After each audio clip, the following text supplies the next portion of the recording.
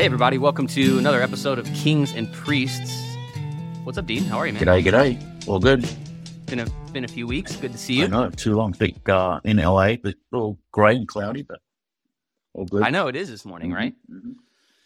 What's been up? You've been What's up? Traveling, Busy. working. Yeah, been back on the road a lot. Just working stuff, but good stuff, good productive stuff. So it's a busy time of year for us. This is giving in December is like for North America at least is massive. Like the last week between Christmas and New Year, it just literally goes like off the Richter scale. So Right. Everyone's trying to do their last minute giving Tuesday, this last Tuesday, and then now we've got the end of the year push. Huh? Yeah, funnily enough, that's not a big thing in Christian circles. It's more like regular nonprofits.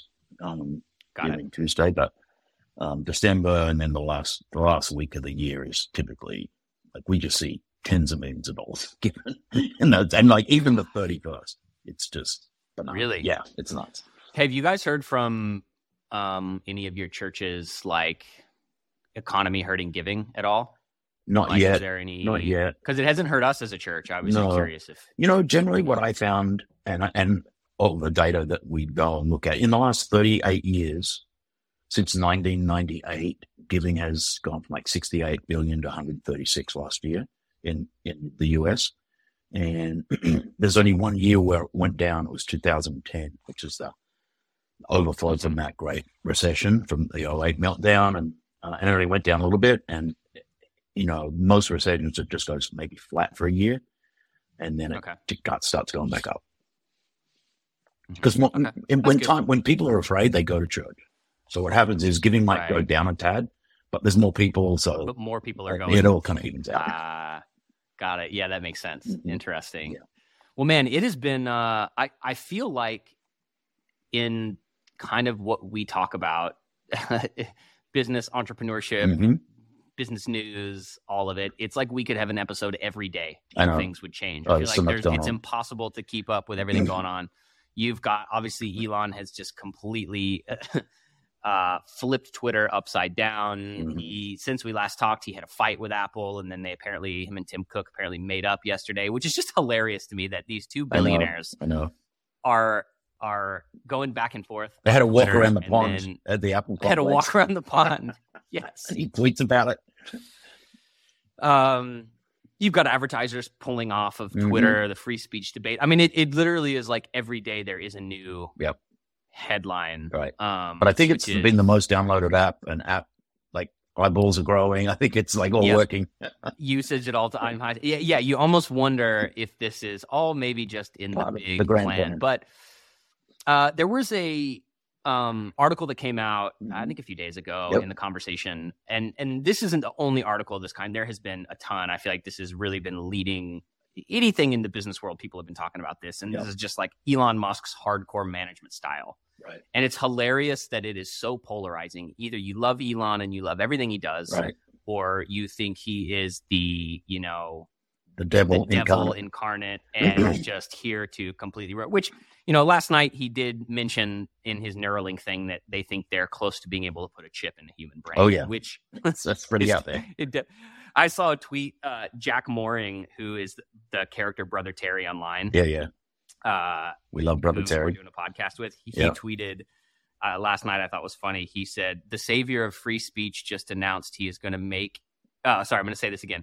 The savior of free speech just announced he is going to be able to put wireless brain chips in people's heads by next summer, which is just hilarious. I know. I love it.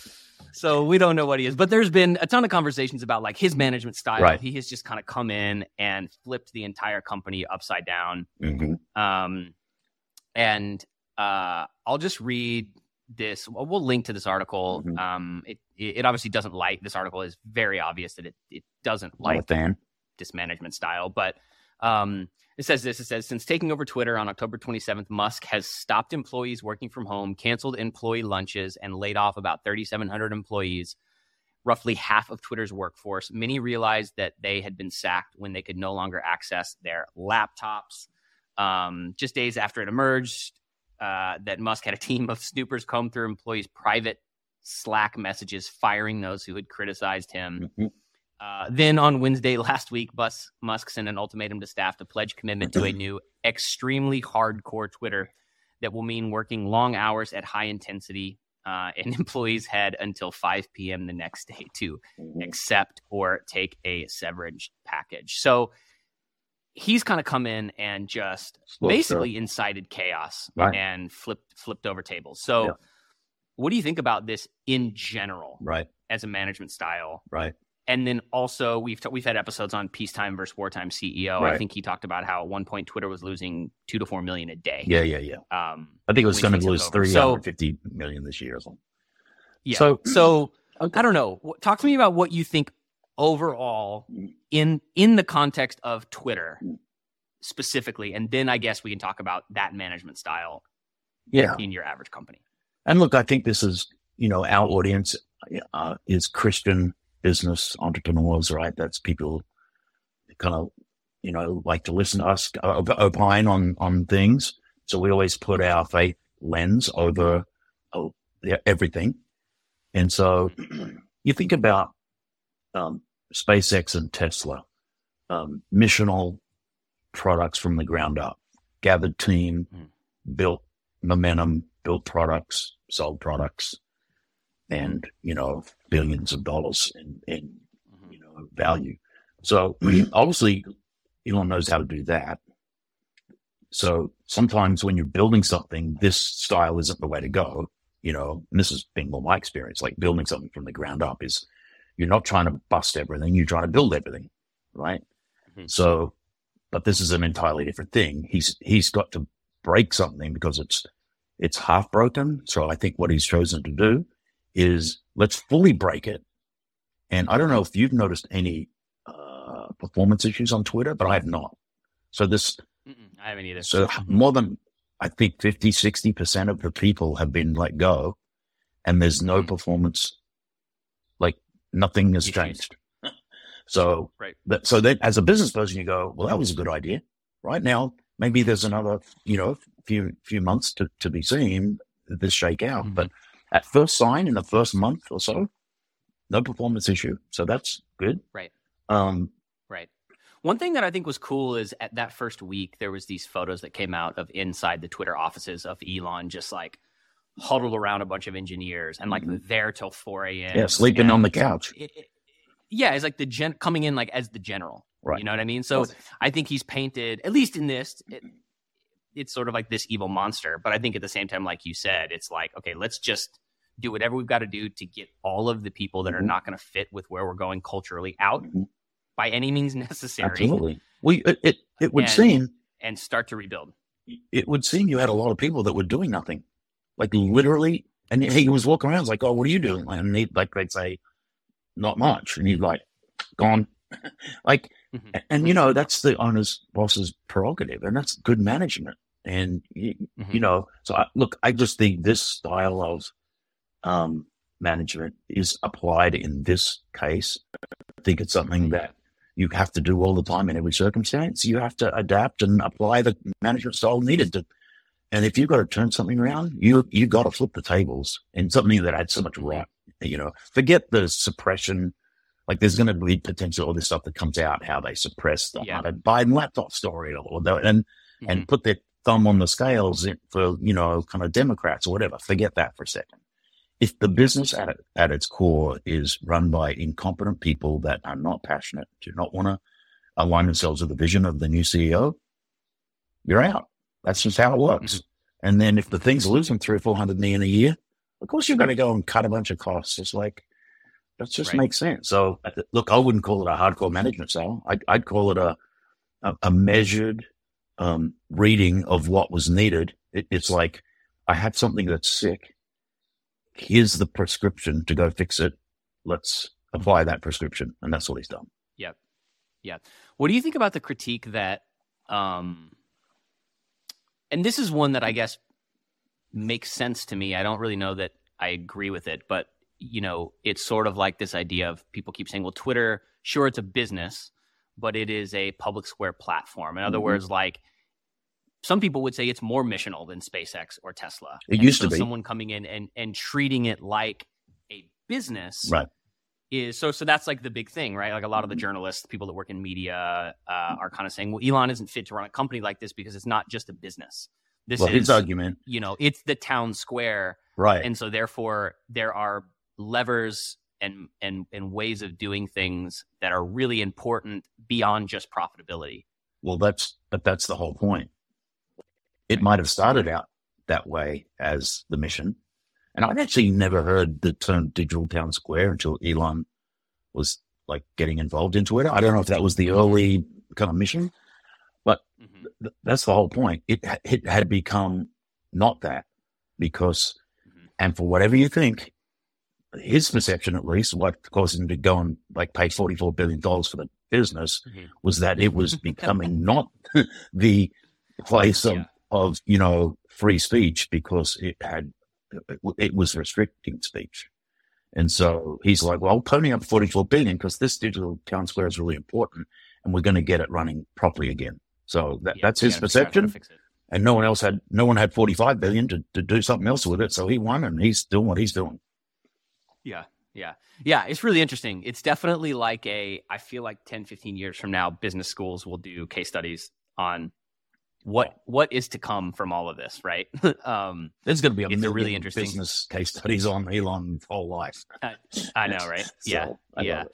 So I was at this thing a couple of weeks ago with just some Christian entrepreneurs and leaders, pastors, and there was this guy there, Costa, who I think. It was really funny. Like you sent me the show notes this morning, last night, and I didn't look until this morning, and I got a message, and this is at 5:30 in the morning, and I happened to be up. And it was Ken. And he's like, hey, Ken. He's like, hey, Dean, I want to talk to you about something. So, and then I'm like, I go in the notes, like, we're talking about Ken. I just talked to Ken. That's hilarious. So that's funny. Yeah. He was like there as kind of like a sage speaker. Yeah, he's a legend. Which was actually really cool because there was only about 30 people at this retreat. And he literally, for 2 straight days, sat at a table by a fire. We were in Colorado. And he just said, come on and sit and talk. And he would sit with just individual person, one after the other, answer questions, pray for them. He's actually very prophetic. I mean, he's a very prophetic guy. No, he's one of the most devout believers in business that I've ever met. Like the genuineness of his faith, the walk that he's walked for. Shoot, I mean, Ken's, he tells people, but I think he's in his late 70s. I might be wrong on that, but it could be more. But anyway, the point is he has been a man of faith in business for maybe as long as anyone that I've ever met or known about. And he's as genuine, as you get. Yeah. Man, it was so cool. He literally just kind of came up, he did a morning little session and he kind of sat up on a stool with a tiny little notepad that he had just scribbled on that morning. And he was like, he opened the magazine from his room and shared thought from an article he read about Yellowstone. Right. And then he did this whole talk, which I want to go through some of the things there. But then at the end, he literally asked probably one of the most brilliant, like pastoral questions. He said, okay, I want you to turn around to the person next to you.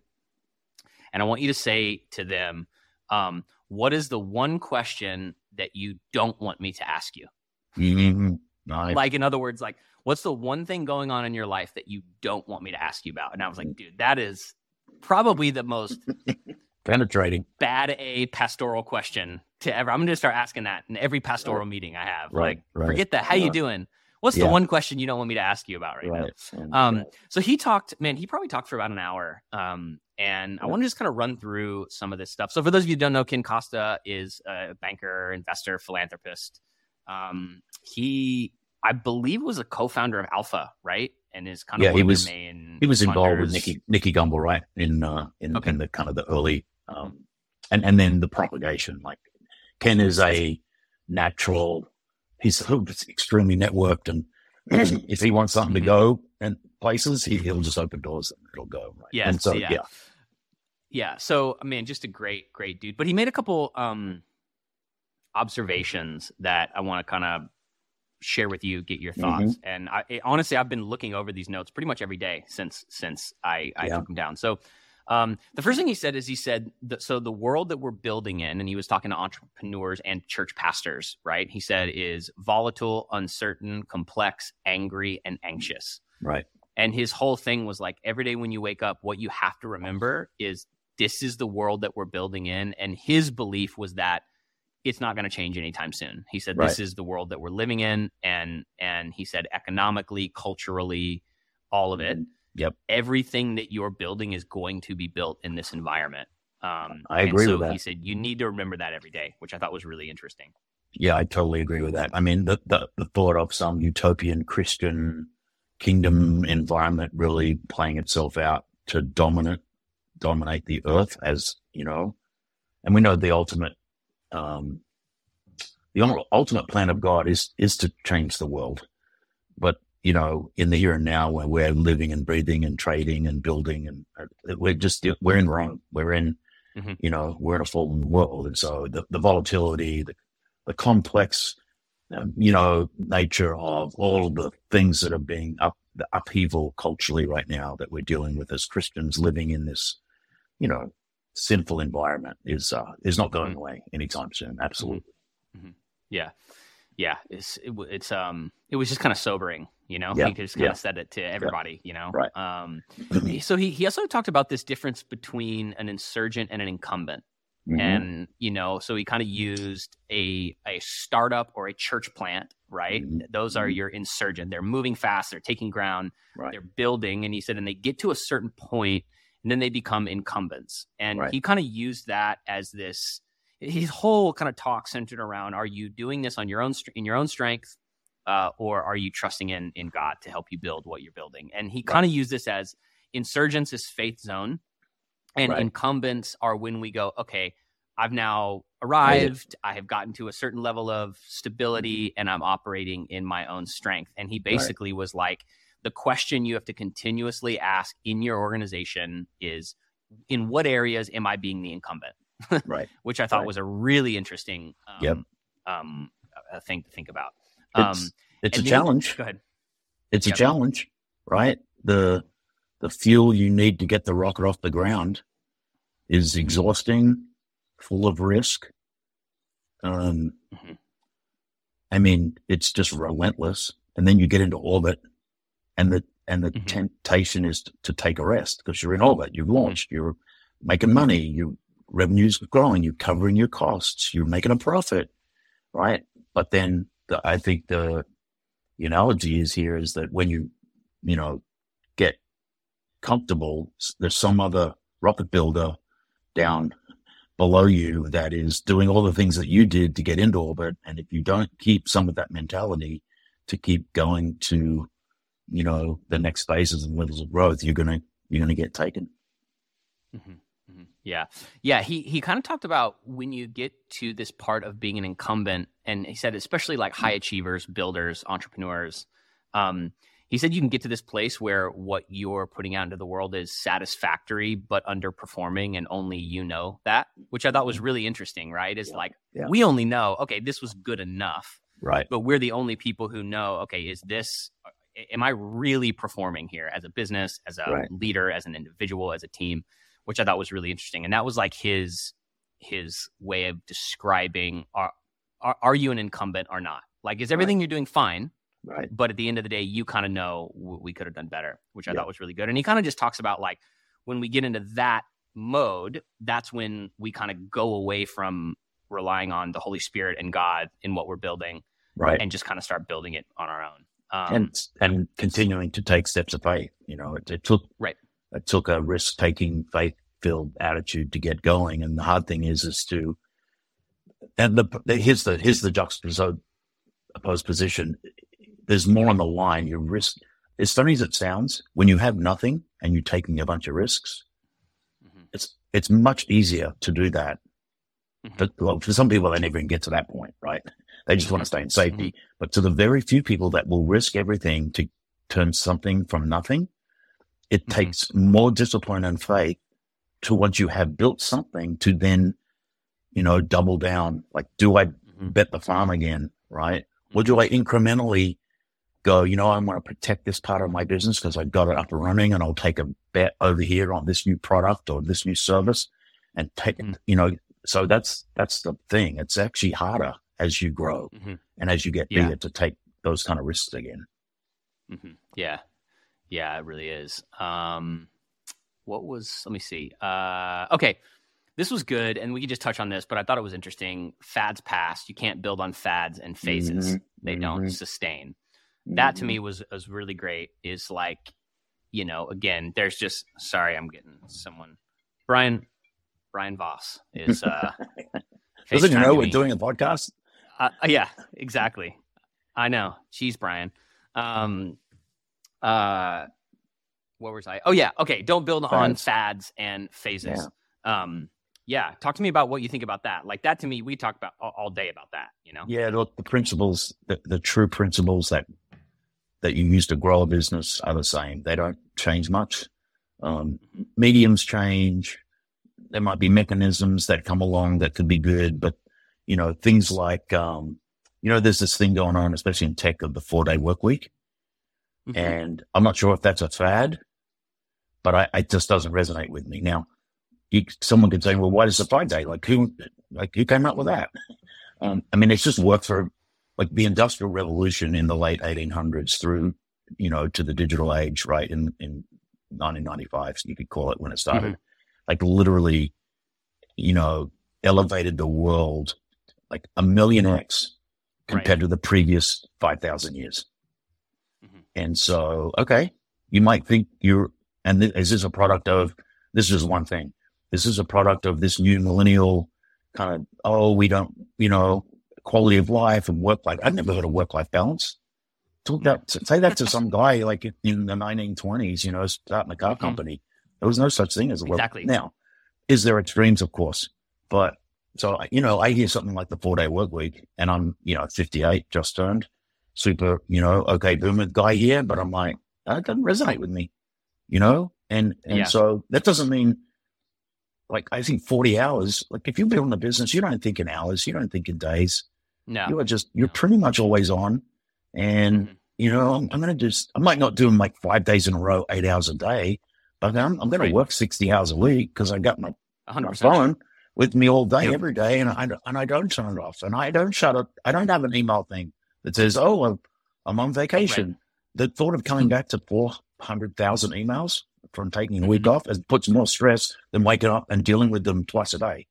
So exactly. It's just, anyway, there's fads, and I don't know if the 4-day work week is a fad, but it doesn't resonate to me anyway. But so there's things that come along. I think it is, and that you'll probably see these companies that embrace things like 4-day work weeks cease to exist in 10 years. That would be my bet. How do you build a company off of that? Yeah. Now, if you're a solo entrepreneur and you have a lifestyle business, fine, that's a totally different thing. But building a business, right? Yeah, that doesn't make a lot of sense to me at all. Or even I'm not anti work-life balance. I think you should have time with your family. I think you should go and play golf. I do. I think you should have that, but it's just a mindset. You can't go in thinking you're going to change the world worrying about work-life balance and working 4 days. I'm sorry. You just, can't be your mindset. Now, should you have, maybe take a Friday off a month once, fine. Yeah, totally. That means I'm probably going to do a bit of work on, Saturday afternoon or something. Well, I was just about to say, that's funny. Probably once every 2 months, I kind of just go, today I need to go play golf. Right. Exactly. And guess what that means? And I do it, but then that means I'm usually working that night. Or I'm working for 6 hours that Saturday or whatever. Yeah. But it's not because I'm like, oh my gosh, I'm going to crumble if I don't get a day off. You know what I mean? I don't know. It's interesting to me. Mm-hmm. Yeah. So I agree. Bad spots. Okay. So let's talk, I love the next one. Yeah. The inability to deal with failure. Inability to deal with failure, learn what went wrong, but don't linger over it. And then in pure Costa fashion, he said, you can keep playing the tapes and watching them, but what's on them is not going to change. In other words, you can play the tapes over and over, right? But it's not going to change. And I thought that was really interesting. Is what did I try to do that didn't work?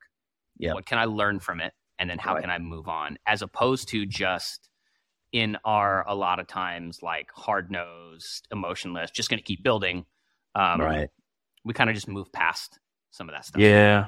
This may be the number one trait needed by someone who's a builder of church, builder of business, builder of marriage, builder of anything. You just, the inability to deal with failure, it's hard. It's one of the hardest things. Me personally, I failed at plenty of things.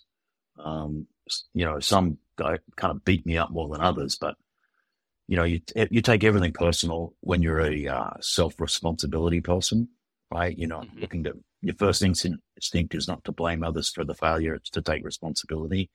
And when that's your kind of true north on how you live your life, those failures can really slap you across the face. And so it's difficult. And that fear actually leads people not to take the risk. It's actually the fear of failure and looking at the potential of this venture not working causes you not to start the journey, right? So it's only like very rare. So, what is 2-3% of people that actually get on the journey to go and build something like a business. And then the inevitable failure that comes, it's inevitable you're going to make mistakes. Some that won't cost you much. Some will cost you a lot. I've made mistakes where it's in the millions, right? Like it's cost millions of dollars because of a mistake.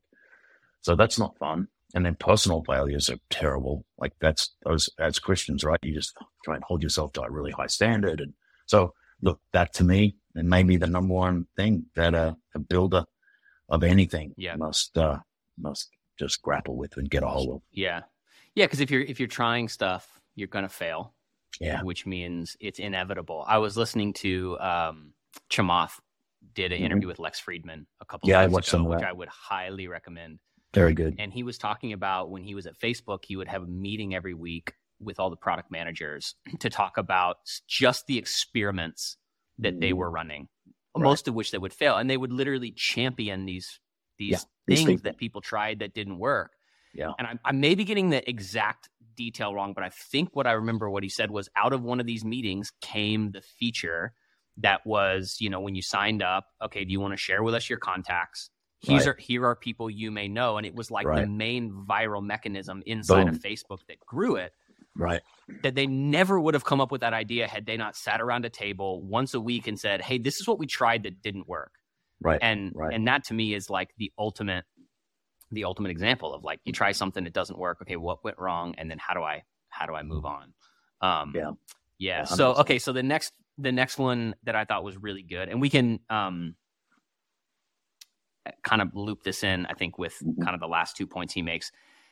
He said, you can have as much ambition as your dependence and obedience to Jesus will allow you to have. So in other words, there's this tension between the ambition that we have as people who want to build something and our obedience and trust in Jesus. So he's not saying ambition is bad, but he's saying like, you can actually, you can have as much ambition as you can handle as long as it's submitted to Jesus and you are being obedient to him and you're not doing it in your own strength, which to me sounds like amazing, but at the same time, such a complicated balance to deal with, right? Yeah, especially because, here's the flip side. God gives you a gift, right? And then you're supposed to use that gift to multiply it, right? Parable of the talents, maybe my favorite. And so, and then when you're in your gift, everything's easier.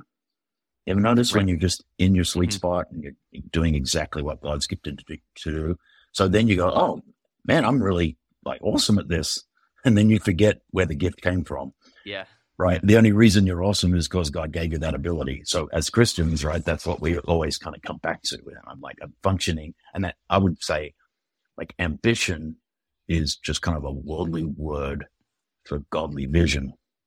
And so, but it all comes from him, and what I have comes from what I own is his, like, the stewardship understanding of stewarding my life for his glory. Like it's always in the back of your mind. So yeah, you got some gifts and you're hitting some home runs here, but don't forget where it all comes from and where it all goes back to eventually. Yeah. Yeah, that's really good. Love it. Yeah, it was really cool. We'll put some of these notes in the show notes, and then we'll link to some of his books. He's got tons of just like writing and all kinds of stuff. But if you are a Christian entrepreneur and you have never jumped into Costa and learned about him, like devour his stuff. It really is incredible. Dude, I'll tell you one story about him. Yep. Before we go, like we were in LA hanging out, and we're in this hotel, pretty good hotel in Santa Monica, and we're in the lobby. And he literally, there's like 5, 6 of us, and he's literally like, let's pray. And like, we're in this like super hipster thing, and there's this like 80-year-old guy, and we're sitting in this like one of those cool booths where we're all sat around and we had, coffee going, and we all just started praying. Wow. And dude, it was like the best thing I've experienced in a long time. That was Ken. That's him. That was the thing. I mean, just even being around him was like, oh, you are a true minister and business builder. Come on, they're one never leaves the other. You are just completely immersed. I asked him a question like, how do you separate the two? Whatever. And he kind of literally looked at me and was like, I don't. There is no. That's all one. There is no separation. This is who I am. This is what I do. And I was just like, man. So a couple tweets back to Elon, just a quick, we'll touch on this for just a second, but I thought it was just such an incredible thing that he tweeted. This was kind of like after they had launched Twitter Blue. It was a complete cluster and they pulled it down, I think, over the course of 2 or 3 days. And he just tweeted, please note that Twitter will do lots of dumb things in coming months. We will keep what works and change what doesn't. I thought that was just an incredible, just like what we're seeing of what it means to build. Well, what we're seeing is maybe the most transparent, like, repairing building of a company in public. that maybe we'll ever see. And he's literally coming on and every day running ideas by people, right? He's just throwing things up in the air. Like, who's the guy, the writer? Like Elon's like, oh, Twitter Blue should be $20. Stephen King. And he's Stephen like, King. yeah, he's like, nah, I'd never pay that. He's like, how about $5? Yeah. Somehow they said it all right. Like, so we may never see this again. So if you're not an Elon fan, whatever, you're not on Twitter, get on Twitter, follow him. If you follow no one else other than you and me, you should follow Elon, just if you're a business person, just for the education you're about to get. Phenomenal. Yeah. And it'll make you think. It will literally make you go, what do I think about this or that? Or it's interesting. Okay. So lastly, Mark Andreessen, he's been on a tweet storm lately, or whoever's tweeting for him has been on a tweet storm lately. Maybe that guy who's making $200,000 a year. Literally. Yeah. The guy he's paying $15,000 a month to run his Twitter account. That's the job I need, man. I know. I need someone to do that for me. I know. It's like, anyways. Okay, so he said this, and this actually goes back to your kind of 4-day work week fads phases conversation we had just a few minutes ago. He said the arbitrage returns to merit, determination, hard work, and toughness are rising every day. And I just thought that was like, if I've felt one sentiment from being around, I feel like the last month has been kind of like a crash course in me just being around people who are steps ahead of me in every area of my life. And I feel like that tweet sums up the sentiment that I'm hearing from everyone, which is like all of the flash, the fad, the phase is done. Like, are you doing what you say you're going to do? Are you determined? Are you willing to work hard? And are you tough as hell? And if that is what you're willing to be, that's the world we're living in right now. That's what's going to win. That I thought was interesting, which goes back to that 4-day work week, Yeah. Exactly. Hopefully that's a fad. Yeah. So anyway, love it, man. Cool. Good stuff. Awesome. Yeah. Good stuff. Anything else? Any other thoughts? No, I just think read, watched. I'm reading and watching a lot, but it's coming into Christmas. So, people are going to have a little downtime here coming in soon. So, like when it's time to take a rest, you take a rest, right? This is the opposite of what we just talked about, and enjoy your family and, just all those good things, and just kind of stay super thankful. And if you had a great year, celebrate it and be thankful. If you had a tough year, celebrate it and be thankful. You're still standing, and start thinking about how you're going to bring some, different angles of attack for next year. But This time of year, I start like getting a little reflective on, okay, this was the year. This is what went good. This is what didn't. And then, I start thinking already about the next year, probably by the middle of November. But, you're going to start to have to think about the Q1 and some of the things, like just we're doing things right now that are literally, Q1 implementations that we're, writing down now and going to get very aggressive with in the first quarter, because you want to hit that. It's just a date and it's another year, but there's something, it's to it, right? You hit the new year. Most of our lives are pinned into this yearly thing, this quarterly thing. And so you run with it, you use it, and, you just got to start thinking about what you're going to do in Q1 to hit the ground running for next year. So that's, again, slowing down, enjoying the moment, but then never being reflective. Yeah. And then, but always kind of having this thing in the back of your mind. Okay, I got things to execute. And 2023 is coming up. It'll be like that. Yep. Awesome. Dean, as usual, great stuff. Thank you. Enjoyed it. Thanks, man. And we'll see you guys next time. Talk to you soon.